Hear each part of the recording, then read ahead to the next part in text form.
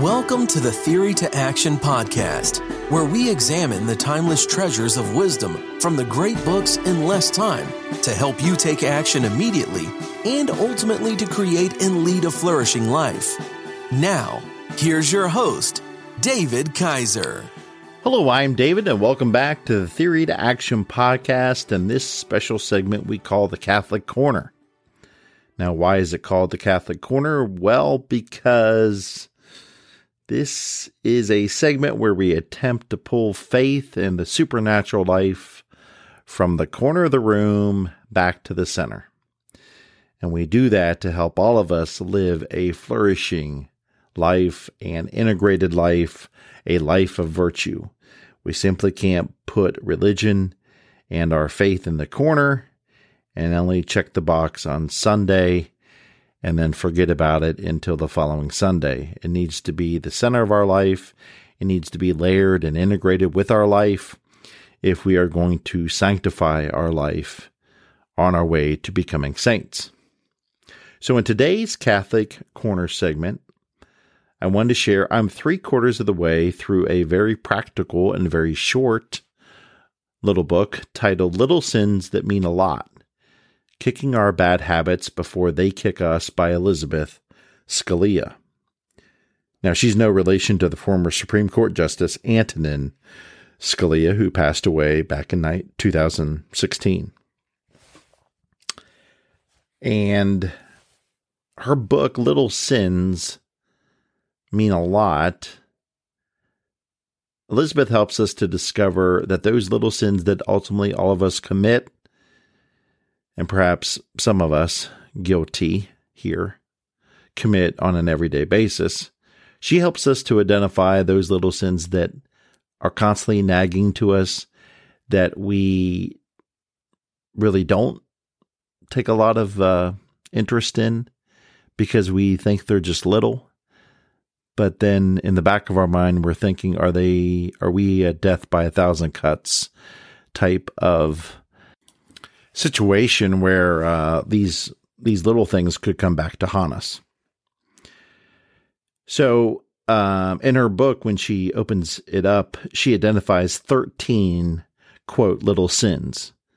And then she goes on to jokingly say, 12 would have been more biblical, but I just could not help myself. So you can see in her writing, she's very clever, and she offers a lot of self-deprecating humor, which is refreshing throughout this book, I found. Now, the structure of the book is this. After identifying the sin, she offers some practical experiences from our own common culture and experiences where this sin usually surfaces. She then explores what Scripture says about this little sin, and then what the saints have said about it, and sometimes she'll include what the Catholic Catechism, or what the Catechism of the Catholic Church has to say about it. And finally, she offers some practical ways and means to begin to break out of this or that bad habit. And then she'll offer a short little prayer asking for God and God's grace to see it through to a practical resolution. So again, I found this book quite refreshing because as you go through life and try, of course, to eliminate those mortal sins in your life, those grave sins, those very big sins, it seems that as you progress along your journey, these smaller, littler sins, they become quite apparent to us. And to tackle these little ones seems to be more effort and more skill, and eventually perhaps more of God's grace. So now to take a step back and not make this a theology class, for Catholics, the Church distinguishes, based on biblical studies, that there are two types of sin. And this comes to us from 1 John 5:16 and 17. And I'm quoting here. If anyone sees his brother committing what is not a deadly sin, he will ask, and God will give him life for those whose sins is not deadly. There is a sin which is deadly, and I do not say that one is to pray for that. All wrongdoing is sin. but there is a sin which is not deadly, unquote. And let me read the Didache Bible Commentary, which is a very good Bible from Ignatius Press. They offer great insight, especially with the combination of the scripture and the catechism. And the commentary from the Bible goes as this. The Church distinguishes between mortal sin, which severs one's relationship with God, and venial sin, a lesser offense that damages but does not destroy that relationship. While both can be forgiven with proper contrition, mortal sin is far more serious and requires recourse to the sacrament of penance or confession. Intercessory prayer for forgiveness and conversion of sinners is a pious practice, and we can be sure that our prayers and sacrifices in that regard are always fruitful. And then it notes the catechism points of 1749 through 1761, 1854 through 1864, and 2827. So that's all very good teaching and a great explanation there. And so the key takeaway for this Catholic Corner as we move along is that as Catholics, we should get to confession regularly, and we should confess the mortal, and it's a good practice to begin confessing the venial sins as well. Because if we want to stop the death by 1,000 cuts, a good confessor can help us to do that. And plus, confession always helps us to have more humility and to have more self-awareness. And it helps us spiritually, especially if we have a good series of confessors who offer good spiritual advice. Now, I know that many of us do not have access to great confessors, but if you can, in your neck of the world, if you can seek out good confessors and repeatedly go to them, it's always very fruitful. I know here in Columbus, Ohio, we have our great Dominican friars at St. Patrick's Church downtown who offer confession every week from 12 p.m. to 1 p.m. and 30 minutes before every Sunday Mass.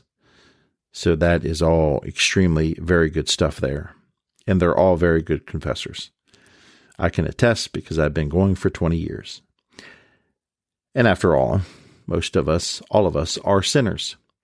So let's get back to the book, Little Sins Mean a Lot, Kicking Our Bad Habits Before They Kick Us by Elizabeth Scalia. And let's go to the title of this chapter is Treat Yourself When Small Indulgences Take Over. And I'm going to throw myself under the bus here because this little venial sin is certainly in my wheelhouse. She goes on to describe how we all, quote, have little ways we, quote, treat ourselves. And then we rationalize in our mind, so we deserve this splurge. And certainly some of us, including me, we say something like this. You only live life once, after all. It's not a big thing.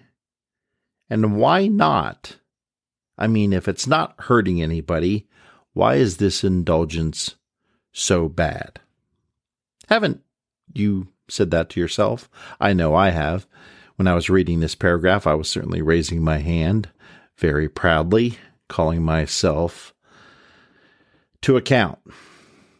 And I call this Forrest Gump theology, because I'm certainly guilty of it too. You remember when Forrest Gump said, Mama said, it was just a little white lie. It ain't never going to hurt anybody. So these are all good examples, and we can certainly relate to them. But Scalia helps us unpack this thinking even more by offering us some great examples. Here's some of them. I'm stopping off for a drink with the girls before I head home because my manager is a jerk and I deserve it. Or, I know my smartphone is perfectly fine, but the new one is out and I want it. And I can give the old one to my kid if she'll accept it, or even better, my mother, who will never buy one for herself. And the final example. The scale shows I'm down 4 pounds, so I can have ice cream because I'm sad today. Now, like I said, these are great examples because all of us can relate to them. But, and I'm going to throw myself under the bus here, I've always said to myself, hey, I've had a brutal day of work. My customers have been yelling at me all day, and I'm going to get a pizza because I deserve it. And I need an hour of peace and quiet. Yep, I have said that too many times to myself that I can't even think how many times I've said it. Thousands, probably. And Scalia correctly identifies how this type of thinking can lead us down a path we really don't want to go down.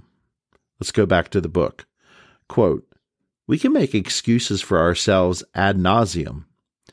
And when we do, we're not only affecting our world and our families, our jobs and our health, we are impacting our spirits too, and not in positive ways.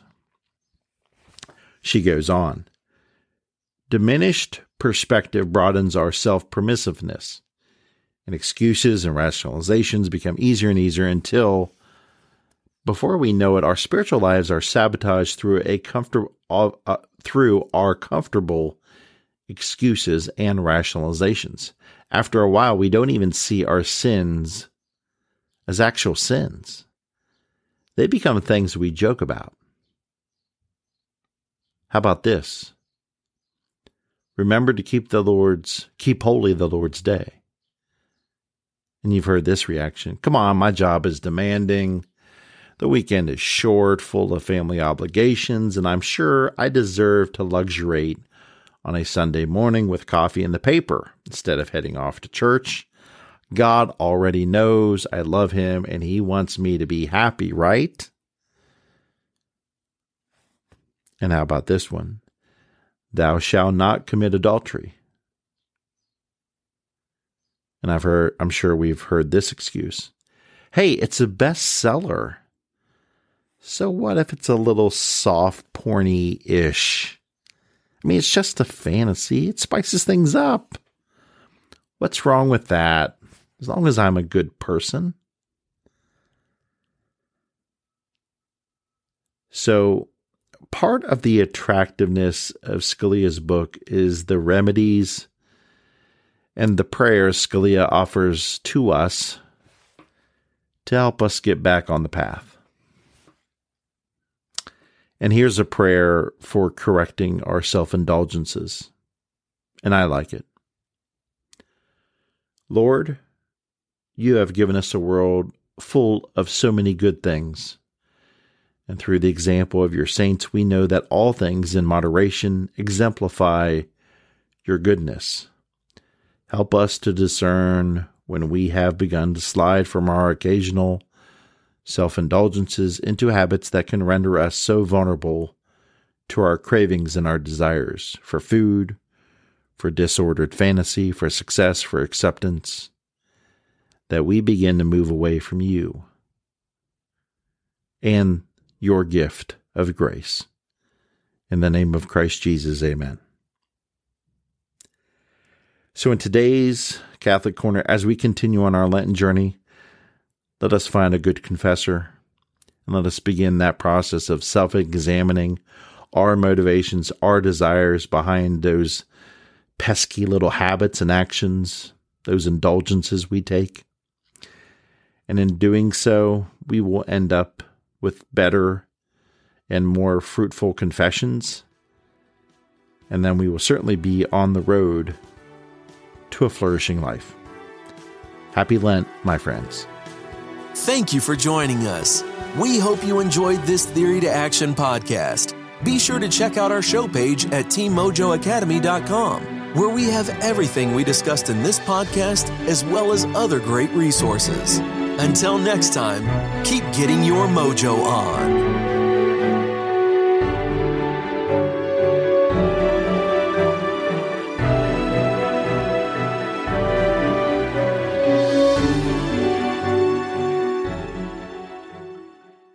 Are you a voracious reader who yearns for a deeper understanding of your favorite books? Or perhaps you're a busy professional seeking to enrich your knowledge but short on time. The Mojo Academy 2.0 is your perfect solution.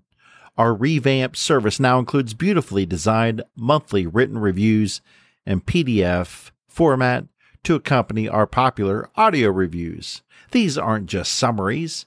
These are comprehensive and insightful explorations of each book, packed with the actual quotes from the book to enhance your understanding.